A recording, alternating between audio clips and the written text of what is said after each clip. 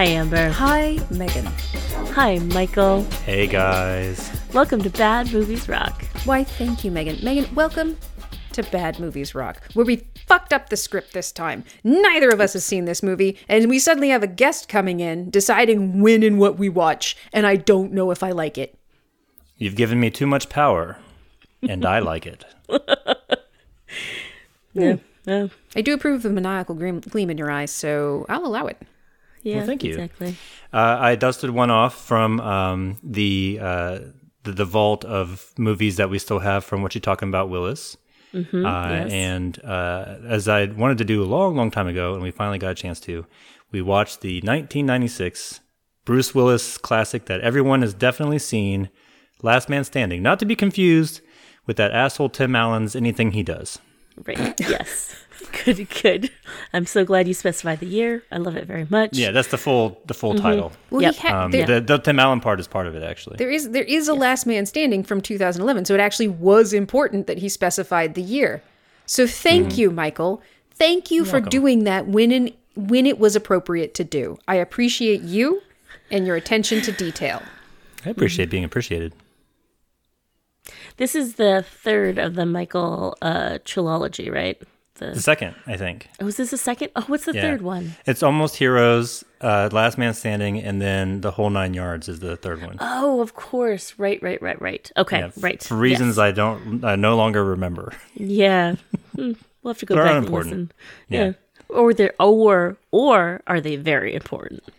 Oh shit, it might be that one. Yeah. I find this extra appropriate on the heels of Practical Magic because Bruce Willis inexplicably came up in that one because one of the reviewers in reviewing Practical Magic lamented the absence of Bruce Willis walking in a sweaty white white wife beater and scratching his belly. Yep. Yeah, I often regret the same thing, but it's like out of my daily life. Yeah. So I'm glad that we could address the complete lack of Bruce Willis in that movie by injecting just a whole heaping helping of 1990s Bruce Willis. Yeah. Bruce Willis in 1990s when he was still trying. When he was still trying. Back in the trying years. It's almost too much. Yeah. I just like, oh my, he's using a voice? What's happening here? Oh, yeah. Yeah, he had a special gravelly voice he used for this one, which was still fresh, you know? Now his vocal cords are totally ruined now, but... Yeah. Toast, yeah. Yeah, probably from roles like this. Most likely, yes. Where he tried hard and, like, no one knows about this movie. I'm pretty sure almost no one has seen it. Yeah, I mean, it didn't make back its budget at the box office, so that would be about right. Yeah, kind of snuck under the radar, but one I watched a few times growing up, and I liked it. It's the one where bad guys get shot a lot. Mm-hmm. I like seeing bad guys get shot in movies. Yeah, and thrown back by the bullets. Yes, spectacularly shot. Yes, yeah. But specifically, only Bruce Willis's bullets. Mm-hmm. Yeah, he has special quantum bullets that fire through space and time to deliver an impact equaling a cannonball. Yeah, which is not at all addressed in the plot or spoken of. It's just visually there. Yes. How it is. Yeah. And It's just there. the trajectory and physics of both the impact of the bullet and then the way the body flies directionally and distance-wise, wild. Just wild. Yeah. It's a wonderful Fantastic. film. I think it Yeah. makes it fun, right? It makes it fun. An otherwise like attempt at being gritty and like quasi noir, like it's this weird, you know, he plays an anti-hero kind of thing, and it's like none of that really lands, but the visual spectacle of it is very, I would argue, very John Wickian long before John Wick, you know. yeah. And yeah, they definitely make a stab at some form of stylized, nuanced ultra-violence. Mm-hmm. And by nuanced, I mean really zany. It's a little bit cartoonish, actually. Yeah, the way yeah. it winds up being. That's what nuanced means, right? Yeah, I think so. Yeah, sure. Yeah, they were going for like Godfather, and they got like, I don't know, like a bit of Looney Tunes. Yeah, and Who Framed like, Roger Rabbit? Yeah, yeah, I think that's it. They went for Godfather, and we're a little bit closer to Who Framed Roger Rabbit. Well said, Megan. yeah. Which is fairly amusing for like a, you know, it's like Texas Prohibition era, pseudo noir, and then it's also ridiculous, which I don't think they acknowledge. No, it's not. The movie is not self-aware. Yeah, it is definitely not self-aware, but for the audience, it can be. So, well, I ordinarily I feel like I'm supposed to do a which is which here, but I feel like perhaps we might be treated to something slightly different. Megan, yes. Would you like to ask Michael? If he would like to summarize this movie. Hold on, let me text him. Hold on 1 second. Yeah, okay, hold on. Guys, I'm sorry to interrupt the podcast. I'm getting a message here.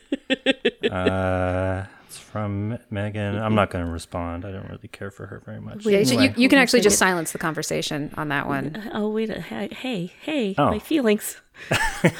Can't silence those. She won't shut up about them. Will not, won't not. I've set such a high bar in my days as rapping the plot. Like, I feel like I've really ascended into rap heaven, and I'm really riding high on all that. So I'm just gonna I'm gonna kind of like be Bruce Willis back into the career. I'm just gonna kind of mail this one in. Cool. Yeah, Perfect. In honor of Bruce Willis. I'm just I've had a storied, illustrious career, with movie related hip hop, and I'm just this will just be one that flies under the radar. No big deal. Okay, I'm keeping my expectations medium. That sounds about right. Okay, good. All right. West Texas, 1920-something. They put his sax underwater and that bass line stumping. Ba-dum, ba-dum. Yeah, we're talking about B. Willie, driving down a dirt road about to get silly, and he's kicking up the dust in his busted-up car. The voiceover sequiturs are non and noir. Bruce is on the run from back east, maybe the feds. Winds up in this one-horse town, and that one horse is dead. Welcome to Jericho. Meet my friend Jocko. You looked at Doyle's girl, so we gotta bust your chacos. But you picked the wrong guy, should have saved your breath. He's about to roll up like a fedored angel of death. He's got 2 guns, and they're delightfully exquisite. When he pumps you full of bullets, you defy all the physics. They've got an infinite clip, and they never miss. Corpses somersault and ragdoll like a flopping fish.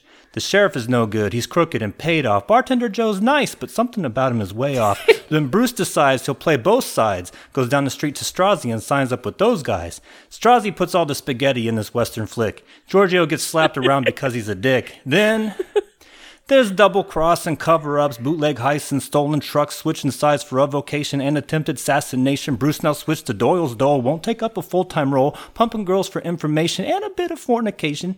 Machiavelli plans will come. Man, these fucking gangsters dumb.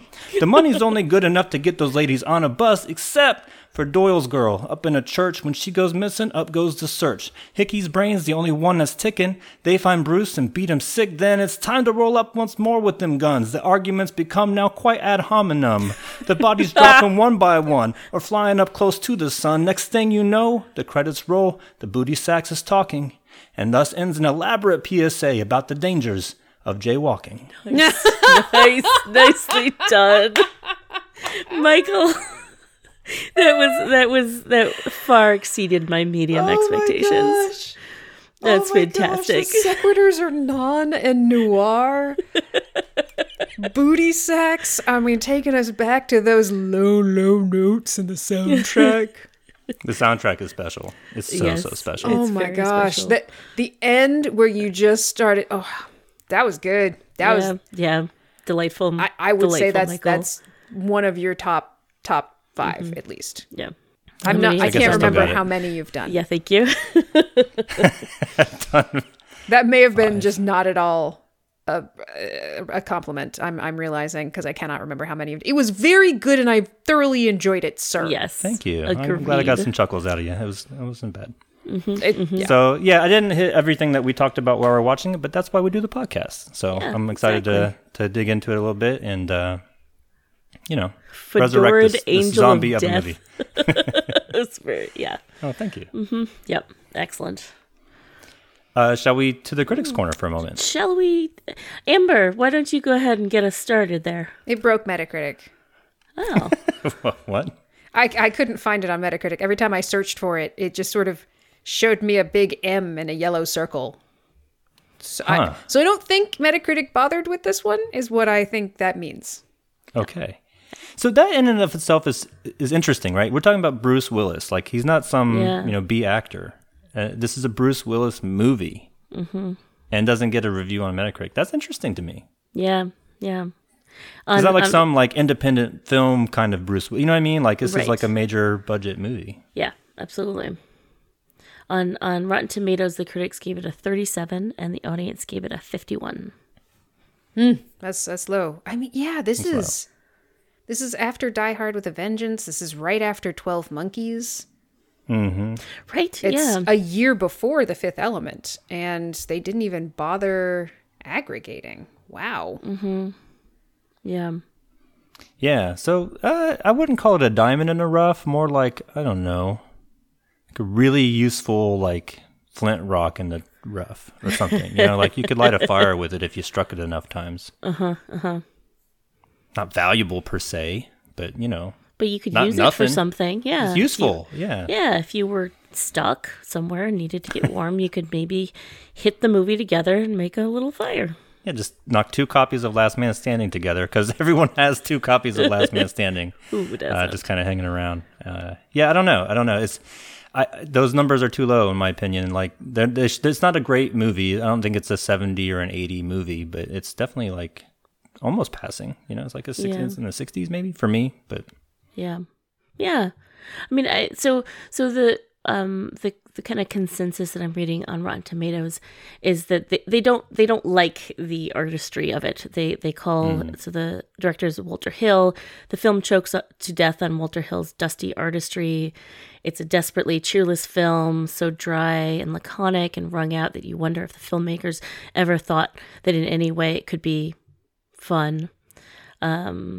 Nothing between the action scenes to engage the audience. So like I think people didn't appreciate the very bleak kind of tone of this movie is the reading there. And then the good ones essentially enjoyed old fashioned shoot 'em up. It's funny, like, I wouldn't call this an avant-garde movie by any stretch, but like in a way it's a little bit ahead of its time because gritty has been the last 10 years of movies, in my opinion, right? Like there's just so many gritty anti-hero stuff that gets put out now where, maybe they just weren't ready for it in 1996. It seems like that seems to be the reaction, right? They're like, oh, there's nothing to enjoy here. It's like, yeah, we're starting to get beat down, like by the 2010s, we're like, everyone's just kind of over it, whatever it is. Mm-hmm. Plot. Yeah. Joy. Plot. Yeah, exactly. Who needs humanity? Those things? Now we just want, a gritty, individualistic, ultra-violent hero against impossible odds who just gets progressively more and more beat up, bedraggled, and nihilistic as they fight their way through endless streams of faceless, pointless bad guys of varying skill levels. Right. Something like that. But at least the choreography is fucking sick. You mean in movies nowadays? Yeah. Yeah. There's not much choreography to speak of. I mean, it's a shooter movie, right? So, well, they had to choreograph those physics that don't pertain they needed to a lot real of life. trampolines and helium and I don't know what else. Just a lot spring of shoes. wires and harnesses so that they could just pull them up and back and jerk roll them people over. back like rag dolls up into the sky and then down again, inexplicably 90 degrees to the left from where the bullet struck him. Just spun them around. Yep. Yeah.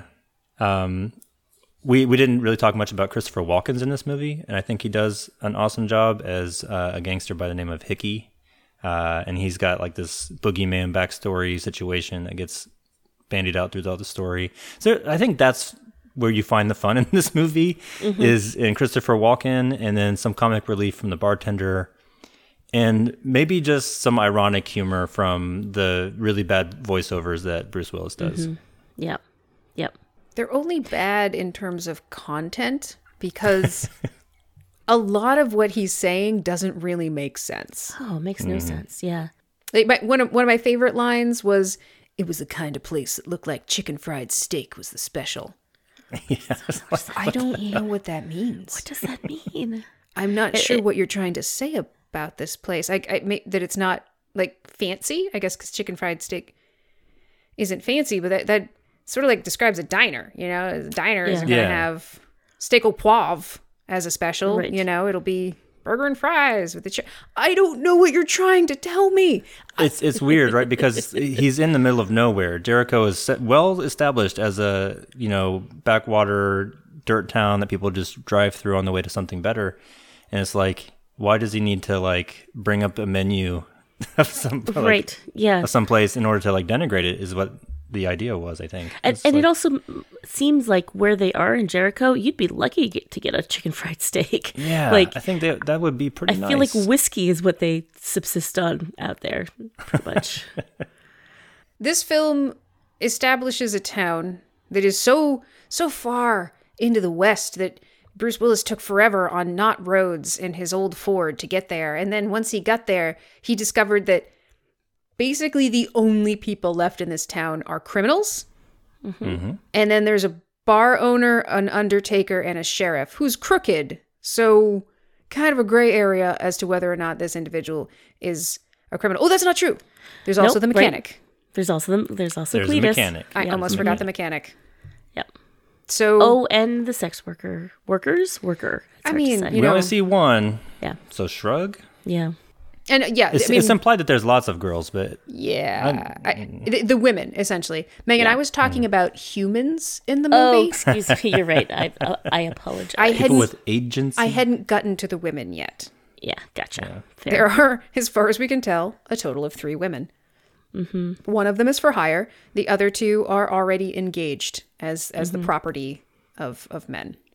Quite almost literally. Yes. Yeah, belonging one of each to the gang leaders of the 2 gangs that are in the town. So Indeed. each of the gang leaders has a girl. Indeed. Yes.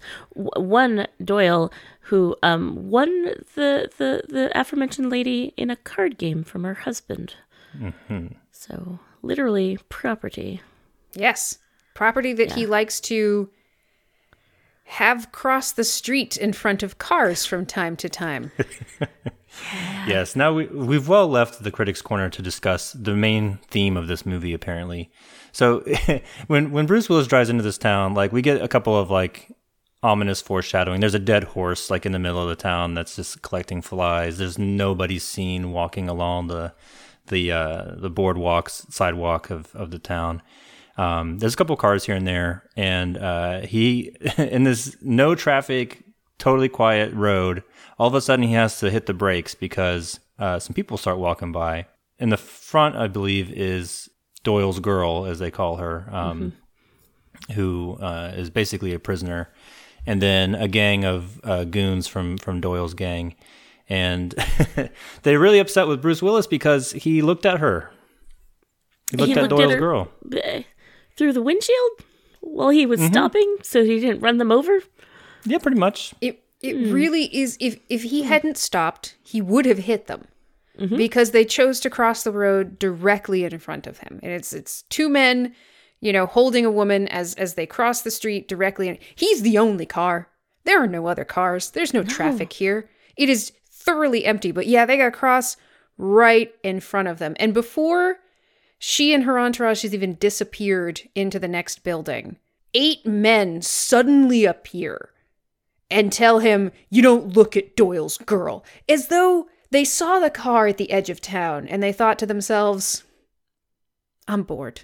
You know what we should do? Bored. So bored. We should just make her walk in front of his car and we could just like set up. He won't even see us. It will just suddenly appear and then we'll fuck up his car." Yeah. Yep. They fucked up the wrong car. He very calmly like lets them like smash his car and blow out the tire and windshield and everything, and it's kind of just sits there, doesn't bat an eye really, and they kind of walk off laughing. And so he's like, "Well, okay." He kind of shrugs his shoulders, and you can already see like Bruce Willis is playing like this cold-blooded killer. Like. It's insinuated throughout the movie that he was involved with gangs in like Chicago or and is maybe on the run from something he did up north or up back east or whatever. He's trying to figure out like, am I just going to go shoot this guy for revenge, or am I going to like try and make some money while I'm here? And so he basically chooses both. Yeah. Yes, he does. Yeah. Yes. He walks into Doyle's headquarters and basically very calm and casually says, "Hey, just thought I'd come back and ask for you to pay for my car," basically, right? And the guy's like, "I think you're going to have to kill me," And it's like, okay. Dude reaches for his gun, and the next thing he knows, he's being like pulled like a parachute string. Just 25 feet. Like he flies so far and rolls so much. It's like he was hit with a cannonball more than a couple of pistol shots. And a cannonball like in an upward motion so that he got some like air time first. Yes. Before the flipping. Absolutely. He curls in at the point of impact as though a medicine ball has connected with his gut at great speed.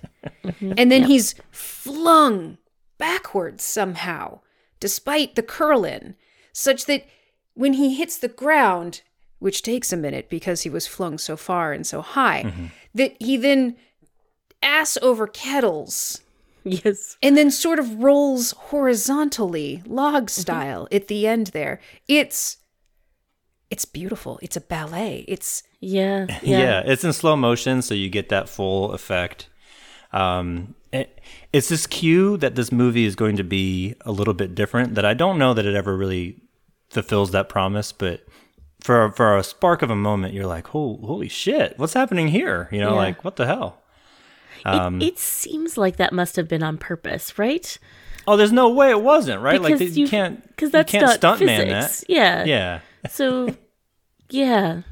I think, They would have had, they had to have some way to fling him.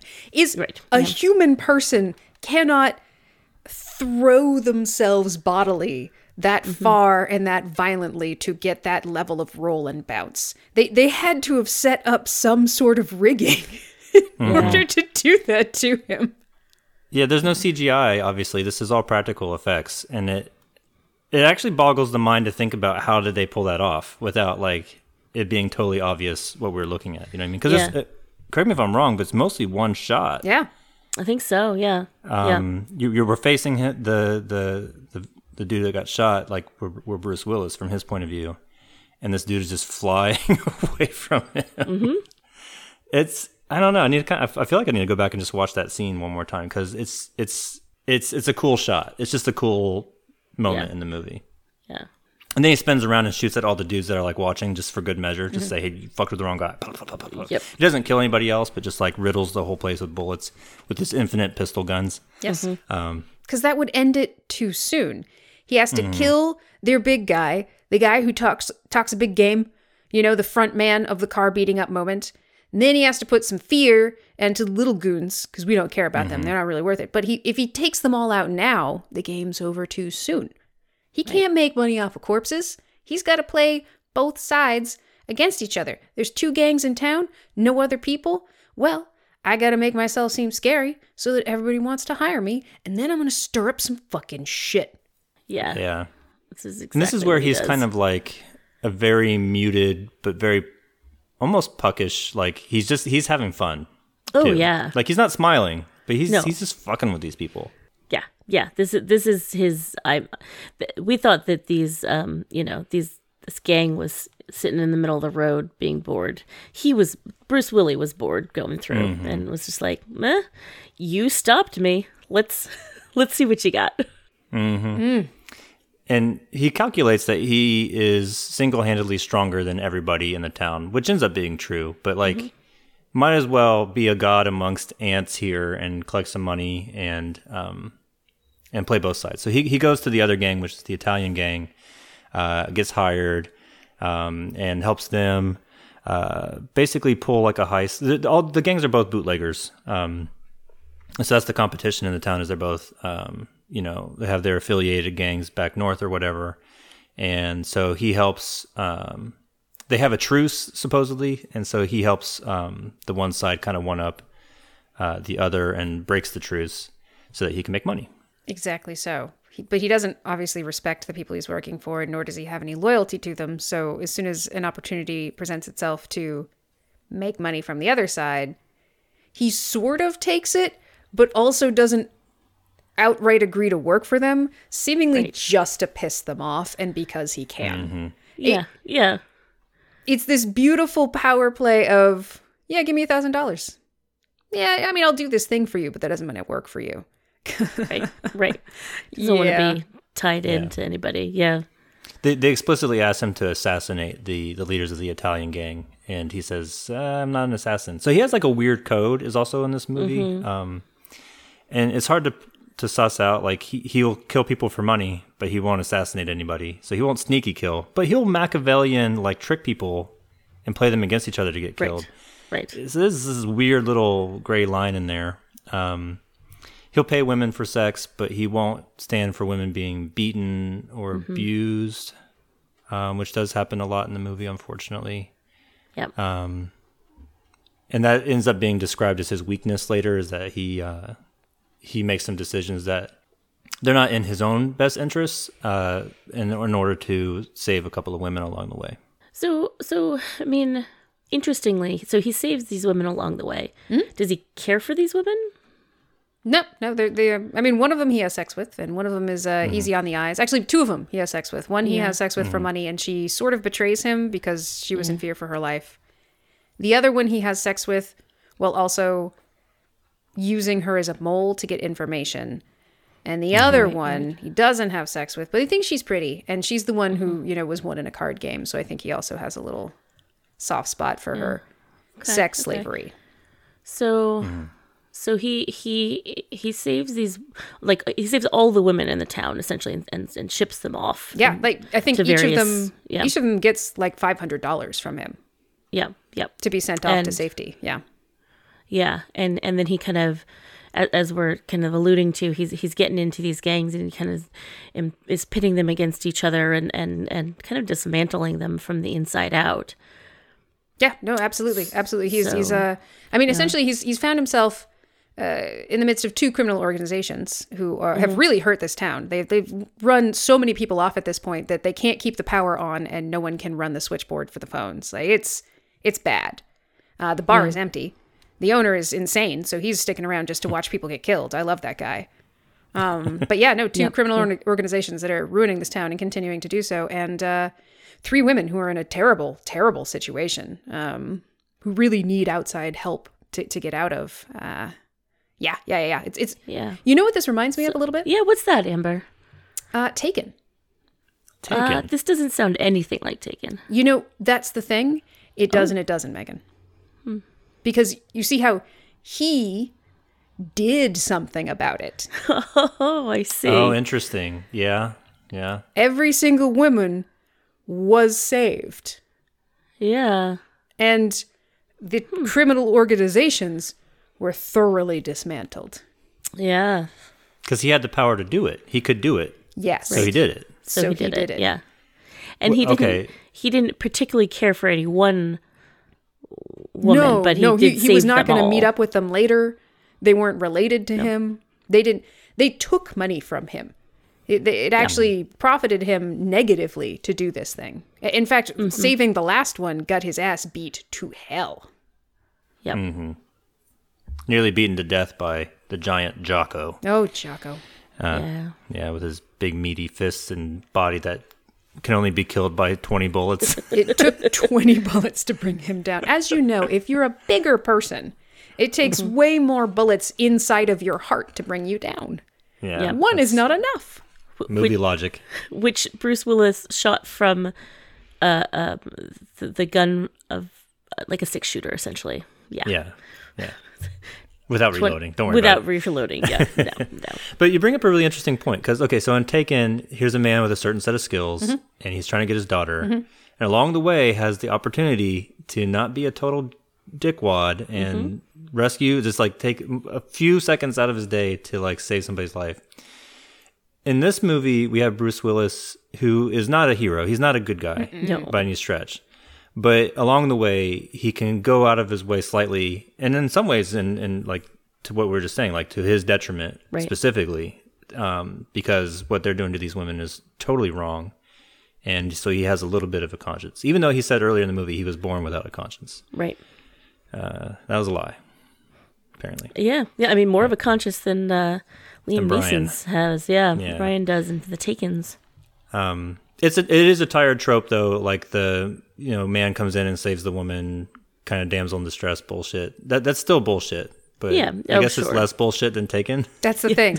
It's bullshit, but now that there's a new level of bullshit, we've sort of climbed out of it, and we're like just like nip deep at this point, and it feels nice because it was getting in my mouth when I was Yeah. watching Taken.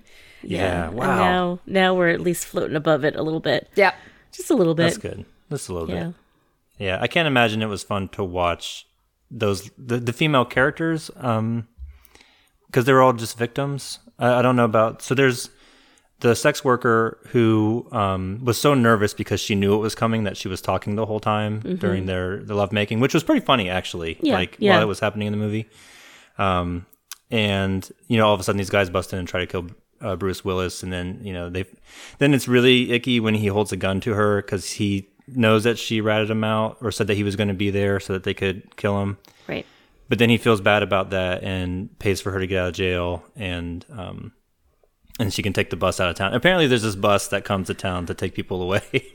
It's never seen, but it's often spoken of. Which is funny because at this point, there's No one there.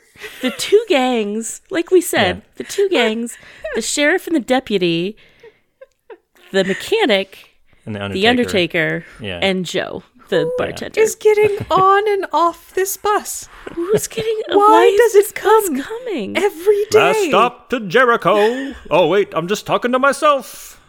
Also, I don't exist. Man, It's bizarre. Anyway, the point I was trying to make was like that part was pretty icky. Then he James Bondishly manipulates Strozzi's girl, Yeah. who is presented as having a loud mouth because she actually talks back whenever they abuse her verbally. Right. And then later they hold her down and cut off her ear. This happens off screen, but she shows the wound, and it's just really horrible. And then Doyle's girl, the kidnapped one, has a daughter that she wants to get back to, and the only free time she ever has is when she goes to this abandoned church and prays, and that's basically all she does all day. It's really bleak and sad. It's super bleak. Yeah. And much is made of Doyle's girl, whose character's name is Felina, being a half-breed Indian, and they just keep saying half-breed, half-breed, half-breed, half-breed. Including lot of Doyle, that. who says he loves her. Who is creepily obsessed with her. Oh, he's obsessed with her. Right. It's not In love. a very it's, disgusting way, yeah. it's upsetting for sure. Yeah.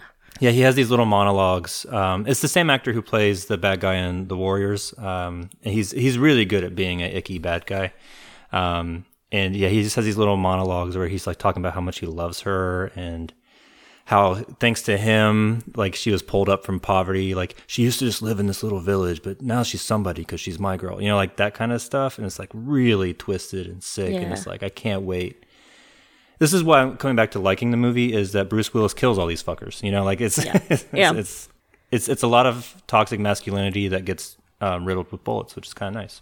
Yeah. It's true. But by a pretty toxic masculine figure Yeah, as well. no doubt. But, No doubt. Yep. Yeah. But still.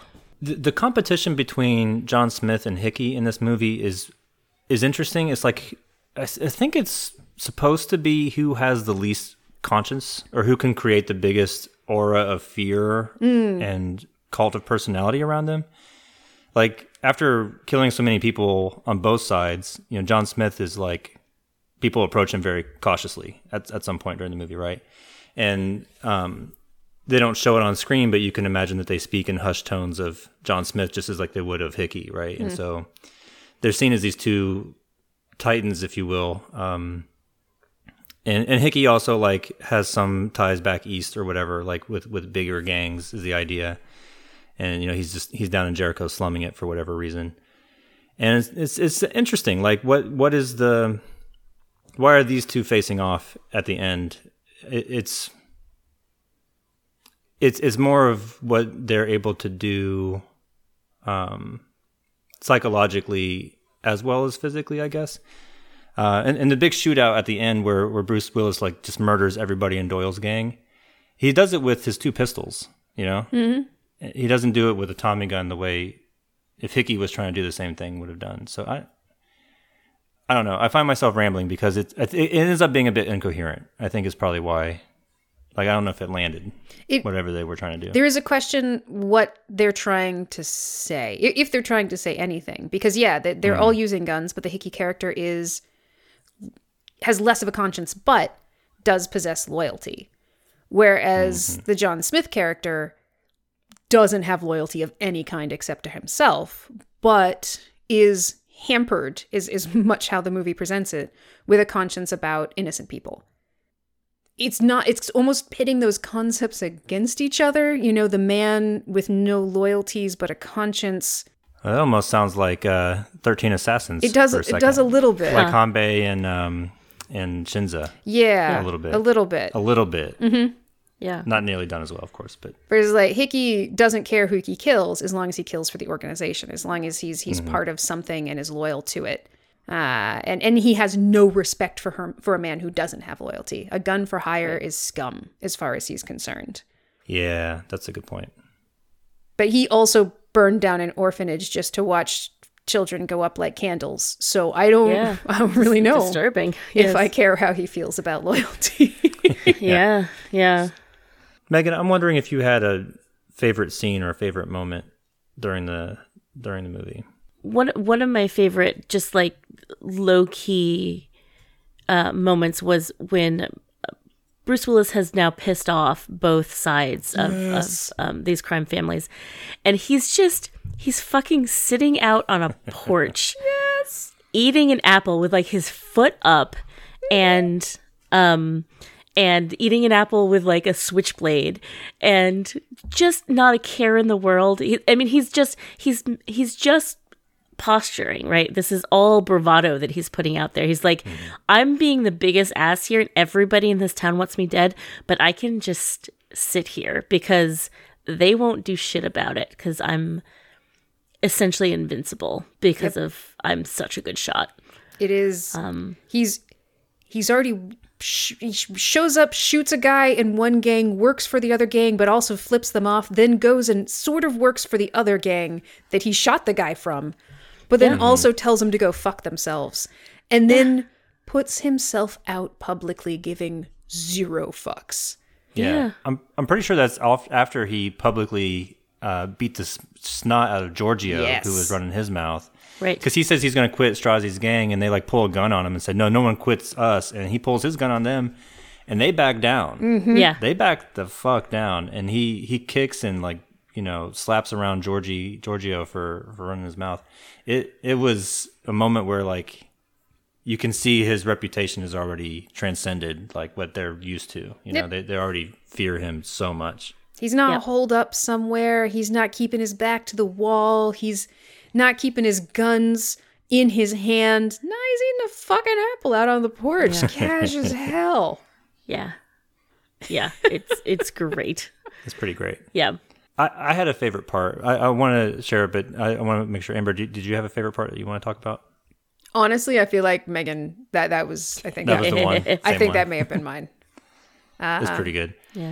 Other than our headcanon of the bus that comes to town is actually a bus looking for every bus that disappears, because every time a vehicle comes to town, they drag Doyle's women in front of it and then murder everyone who looks at her. But everyone has to look at her because they jaywalk her directly in front of the vehicle. So every day the bus comes to town at noon, Doyle's girl gets trotted out, everyone dies. And so the next day they have to send another bus to see what happened to the last bus.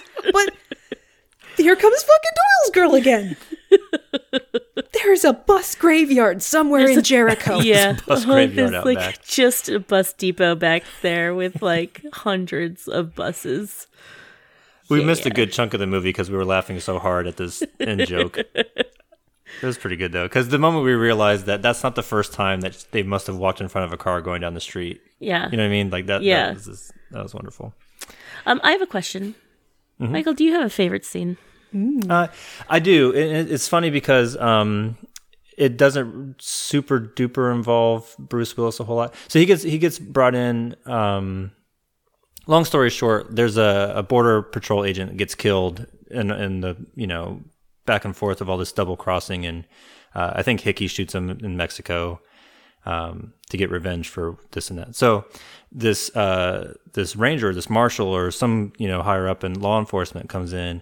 He gives this really yes. great speech to, he's got this like wild look in his eye. And he basically says something like, I'm not an idealist. I think that, a certain amount of corruption in human nature is fine, but 2 gangs is too many. So I'm going to come back and with 20 shooters, and there's either going to be 1 gang in town or no gangs in town. Mm-hmm. I was like, you thought Bruce Willis was like fucking the man. This guy is like, he's confident. He's like, I'm just going to kill all the gangs. Everybody, unless one side wins. Yeah. If you make me come back to town and there's still 2 gangs here, everybody dies. Yes, that is exactly what he said.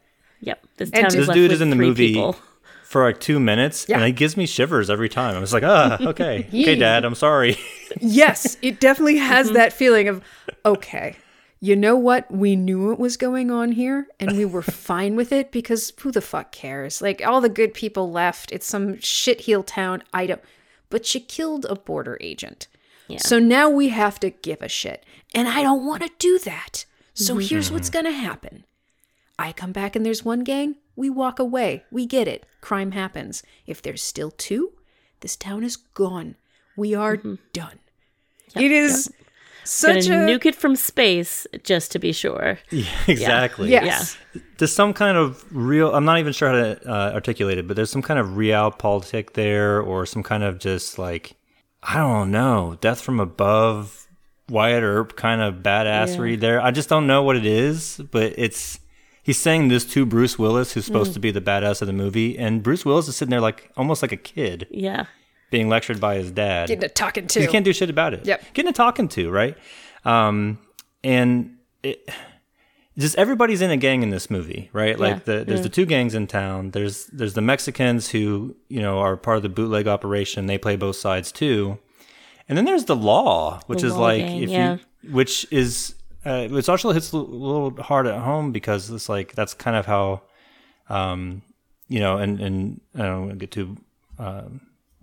too real, but like you read the news and it's like the cops have this really tight bond where if you mess with one of them, then they're going to roll up on you really hard. Again, the movie I don't think is trying to make a lot of points, but to represent the law enforcement as a kind of gang, not that much different than the other ones, just they have a badge and some, what do you call it? Authenticity? Authority, something like that. Yeah. Somehow, legitimacy, I think is what I was trying to say. Yeah. Yeah. They have some kind of legitimacy, but government not really. Sanctioned. Like it's... Yeah. Yeah. But not really, though, right? That officer was just as bad as anybody else. He just accidentally killed one of his dudes. Yep. He doesn't give a flying fuck about the women, the town, the gangs, the bootlegging. Yeah. We didn't care what was being done to the people in this town until it spilled out into our gang of law enforcement.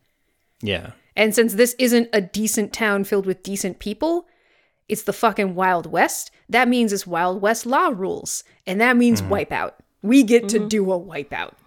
Yep. Yeah, it very much is, here's the third. And because a lot of the idealism in Westerns was the American narrative of settling untamed, getting past the reach of government and living on your own individualistic, rugged terms and settling this wild country, but not the wildness in man. To have the government be able to just kind of waltz in and say, y'all are done with your little fun game. We've decided it's over. Is a pall that you don't usually get on Westerns unless they kind of end in a sad way where, here comes government and modernization. I guess I got to go even farther west to get my sweet freedom. Well, there's that, and there's like there is the trope in Westerns of like the crooked cop or the local sheriff that is too cowardly to do anything. So the hero that walks in has to save the day. But the hero who walks in is usually the law-abiding one, the Wyatt Earp type, the that fat asshole, a partner, what's his name? John Wayne. Thank you. John fucking Wayne. There it is. The John Wayne dude comes into the Western town and fixes everything. Like that's how the story is supposed to go. And he's supposed to be this good guy, usually, right? And there are Westerns that play with that trope and they have some anti-heroes and stuff like that. But this is not it's like a Western that's not a Western. It's like it's Chicago gang proxy war. and the law's not good, the gangs are not good, the hero's not good. He's maybe the least bad of them all, but like, But not good. Yeah. I don't know. Yeah, still not good. So it's just kind of like, it plays with those tropes, I think, in an interesting way. Again, I'm not sure if it lands any particular place, but I think it's interesting that they tried to do something different. Yeah. Yeah. And in the interstitial bits, when they're trying, a lot of people get very amusingly murdered by very loud guns that disobey physics. And they're all terrible. So I'm like, yeah, Yeah. go That's good. flying. How did you go up? Okay. Well, I'm glad A you're lot of people dead. get shot like on the same level, and they fly up. Yep. Yeah. Yep. So crazy. It's great. It's impressive. It's just fun to watch for is. that reason, It for is. sure. Yeah.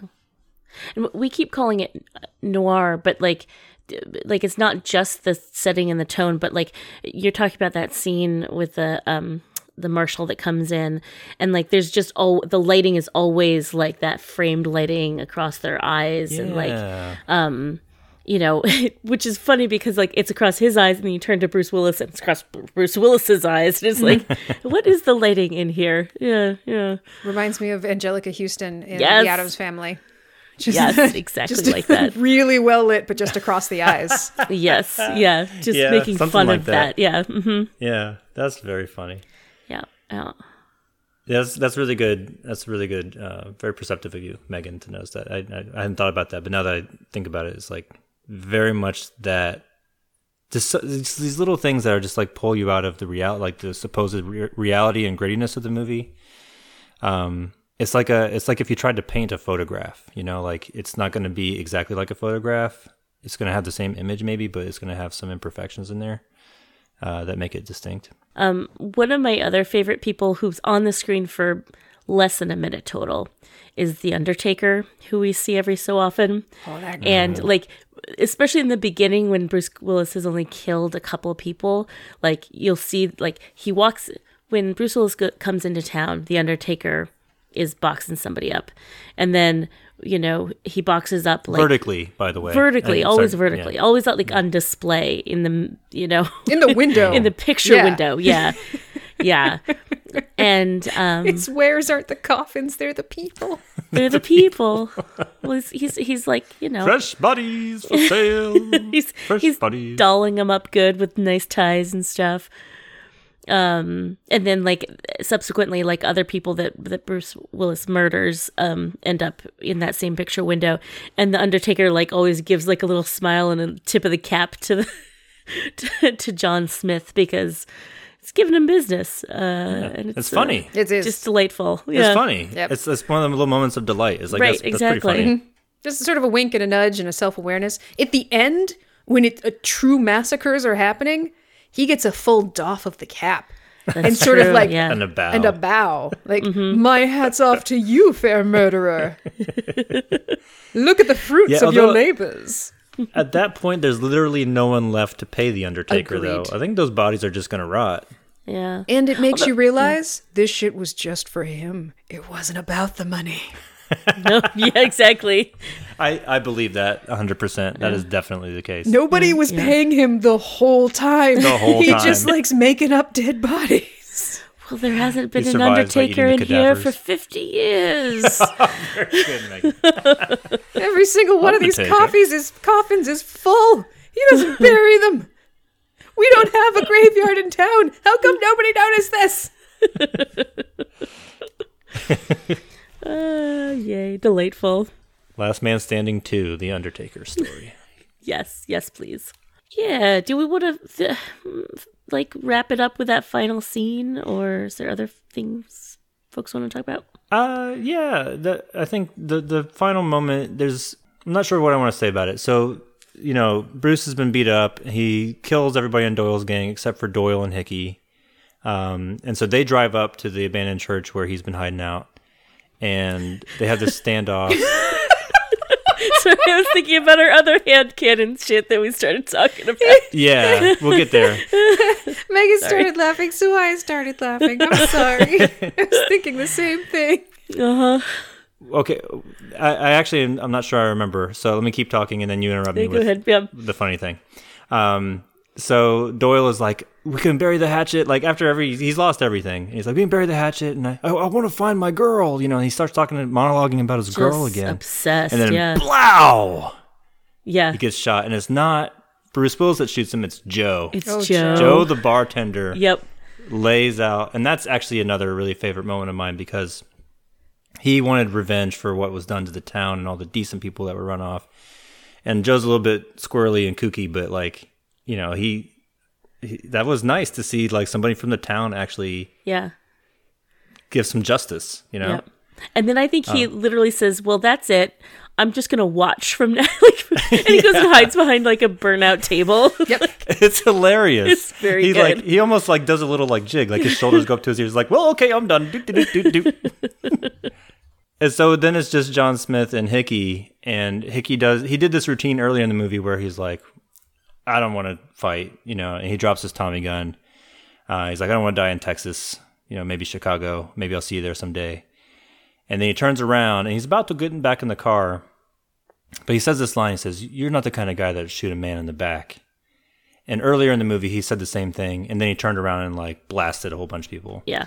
But then he turns around and Bruce Willis shoots him, and that's it. Yeah. But he falls really funny. He like instead of like flying into the air like everyone else that Bruce Willis shoots, he just kind of falls the wrong way. Yeah, he falls forward and to the right somehow. He shoots off to the right. The bullet hits him head on, but he shoots off that way. Yeah. Yeah. And then also sort of spins around. And then ends up like Yeah. head over. Yeah. It's very. And then almost confusing. like melts into the ground like the Wicked Witch of the West. Yeah, Like he's just like he just sort of puddle. just like. Yeah, it's Yeah. good stuff. So that was, it was a little anticlimactic, but like they tried to set that up with the scene Yeah. earlier in the movie, and it was fine. Yep. And then Bruce just gets in his car and drives away. Drives He's into the- broken, penniless, has gained nothing. Yep. Except he just maybe a lot of experience points for killing all the people in the town. That's right. Yes, he might have he's leveled up a couple He was times. grinding for sure. Yeah. Yeah. Oh, and probably maybe changed his sort of reputation in the world by helping out those women. You know, Yeah, could be. Maybe. maybe he's trying to like switch alignments. I don't know. Yeah, could be. I think the reason I was laughing, Yes. and my guess is the reason Megan was laughing, is that, Michael, do you remember how they found him in the abandoned Yeah. church? This is another amazing moment where, so he's recovering from getting his ass beat so bad. And Joe and the sheriff switches a little bit too. He Yeah. decides to help John Smith out. So they hide him up in the abandoned church. But apparently they're making daily food runs They say because this. the sheriff shows up and he's like, I'm sorry, but they got Joe.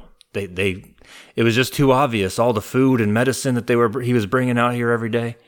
It's like, Every that was day? your plan? Every day? You brought him food every day, you weirdos. You do see Joe sort of like busily, practically humming, putting together this very obvious care package in his bar of like loaves loaf of of bread bread. and giant rolls of bandages. Yeah, It's not There's only one subtle. place he's going. It's not subtle at all. And the I'm gangsters gonna roll into the go bar. Get some stuff And they're for like- John. He might as well have been singing that. And it's like surprised when the gangsters show up and like kidnap him and all that. So it's just it's comical how surreptitious he wasn't. Yes, yeah. There's nobody in this town. The fact that someone was leaving and coming back every single day should have made them very suspicious. They didn't Yeah. have Yeah. to torture him. They just had to follow him. Yeah. Uh-huh. Yeah. Yeah. Yeah. And that is actually Yeah. the other show of conscience. Wounded, Yes, right, yep. gunless, he decides to go save Joe. Right. Yeah. And that's when the sheriff gives him his guns, also changing his alignment to assist in the saving of Joe. Right. Yeah. It's a nice moment. Yeah. It's a it nice is. moment. But yeah, there's some, let's say, non-realistic motivation or thinking going on in the film from time to time. For sure. Aside also from the weird non sequiturs and the voiceovers, it's just like, Yeah. what was the part? Oh yeah, there's a part earlier where Doyle is trying to get him to work for him, and he's like, "Oh, I'll think about it." And then Doyle just suddenly shouts, "You think the meek are gonna inherit the earth?"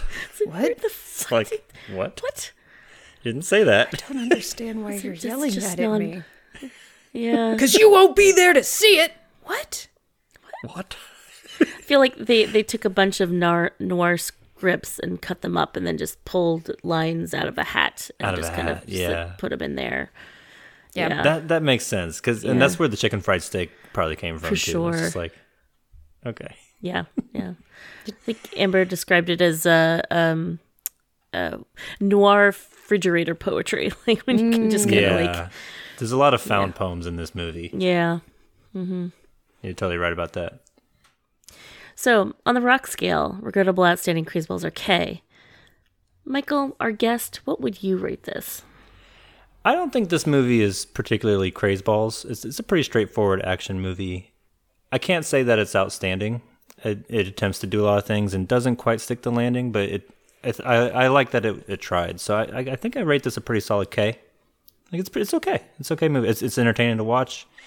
It it does enough things a little bit different that it's interesting and good. I think it's a good movie. It's okay. Amber? I feel like for me, the action made it crazeballs. The action and the insane moments of dialogue where you're just kind of, wait, what? Do you know that made no sense? You don't. Oh, you don't care. Oh, we've moved past it. We're next scene is happening. It amuses me. It's delightful. The shooting is hilarious. I feel like that adds a crazeballs element to it. It's a K movie. It's solid. It's entertaining. It's fun to laugh at, and there are some good moments, and there's some great actors doing really silly stuff. And you're right. The Marshall scene, that 2 minutes, is chilling. It's Daddy has come to lay down the law. Here's what's gonna happen, kids. You're gonna get spanked if I have to come in and clean up this mess. Around. Mm-hmm. It's like you and your sister ruined the house. Clean it, or I burn it to the ground with you in it. Those are your choices. Is this getting autobiographical, Amber? Or? May have had to set a fire or two just because we made too much of a mess. I see. No, I've never committed arson. That we know of. That we know of. But no, it feels it's K crazeballs.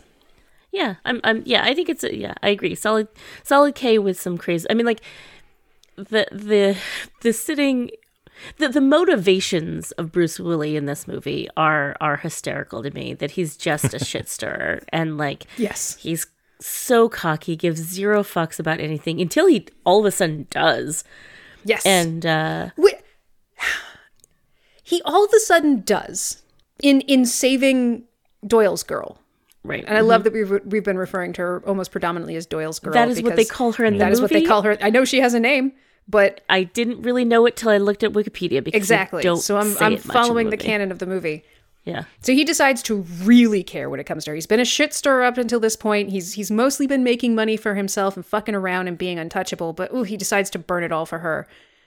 So he assassinates a whole group of Doyle's guys after being immediately after being told where the safe house that she's being kept is. And then rather than leaving. Mm-hmm. He sticks around and claims somebody else must have done it just before he got there. Mm-hmm. But he also keeps her crucifix on him. Yeah. Which she gave to him in thanks. And then goes to lounge in a bathtub nowhere near his gun. So the second he decides to start giving a shit, he also stops giving a shit. Mm-hmm. Stops thinking clearly. Yeah. Well, that's another thing that's kind of icky about the movie is like women have made him weak is like the subtext of that, and I hate that. It's that literally sucks. what the sheriff says. Her softness at some point. made him soft, which that's the reason he got his ass beat was her fault. Yep. You know what? Lame. Maybe if he'd had sex with her, he could have reclaimed his power, but he didn't. And he didn't. And that's why he got beat all to hell. Yeah. Thankfully, there were no women left in the town at the end, so he could reclaim his virility and gun prowess. Yeah. Oh, this movie. Yeah. Yeah. It's very entertaining, and the headcanon in it just makes me so happy. Yeah. Yep. The Sure. jokes we were able to come up with, I think were B+ to A-. They were great. Yeah, agreed. Well, Michael, do you have a Sneha story? Not any in particular. She's in London right now with her mom. They decided to go. the last time I've been to London once. I guess it's been 12 years at this point, longer than that. And so Adrian and I went to the Tower of London. I'm a big nerd, like going to like museums. Anytime there's armor and swords anywhere, like I want to take a million pictures of it.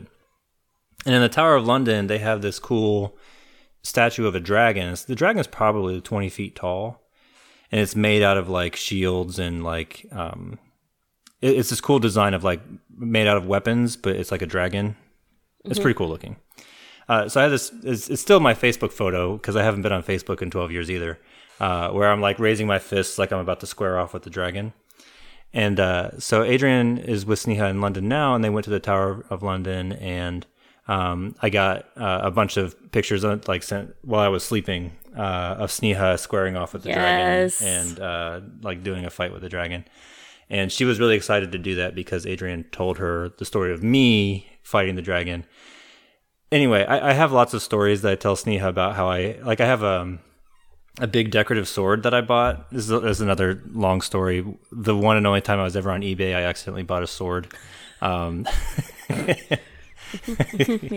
But anyway, it hangs in my house, and I tell Sneha all these crazy stories about how like I would fight dragons or befriend dragons or like go into the cave. And I would take my Dragon Slayer sword with me, of course. And so I think that she still kind of buys into that. I don't think that she believes it at all, but like the fun of telling these dragon stories. And now she has a dragon story where she got to fight the dragon. Awesome. It's kind of cool. Yay. Guess it's time for a sword then. Yep. I guess I need to get on eBay now. Yep, get on eBay for the second time ever. Time to whoopsie buy a sword. Whoopsie doodle. All right, Megan, do you have a quick niece's story? We're running long here. I know.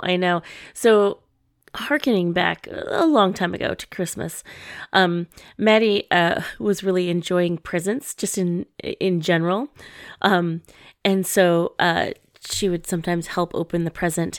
And whether or not it was for her or not, she would say, "Oh, it's so pretty.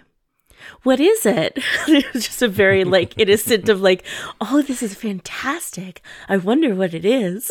Like it didn't matter. It was socks or like a book, but like it was always so exciting. It came out of a wrapped box and therefore is magical by association. I get it. Yeah. The magic of Christmas in a child, like everything. Like, oh, that tissue on the ground is it's like a snowflake. You know, like their imagination is just like so.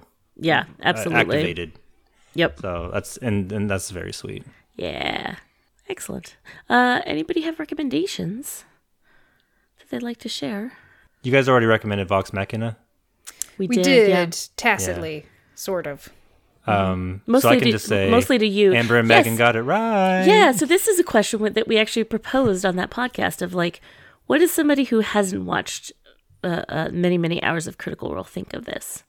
Michael. I enjoyed it. Yeah, it's a ragtag band of ne'er-do-wells who save the world. It's always a fun thing to do.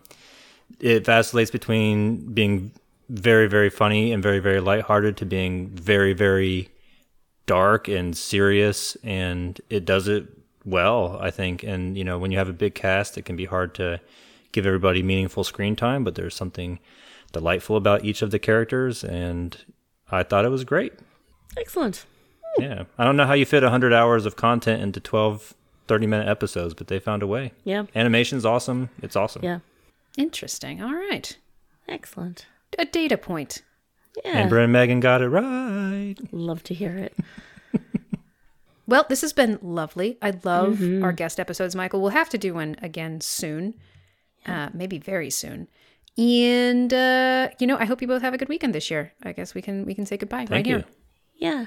Well, absolutely. Absolutely. I'll close like I always do with first by asking, does everybody remember Bruce Willis's singing phase with his alter ego Bruno? No.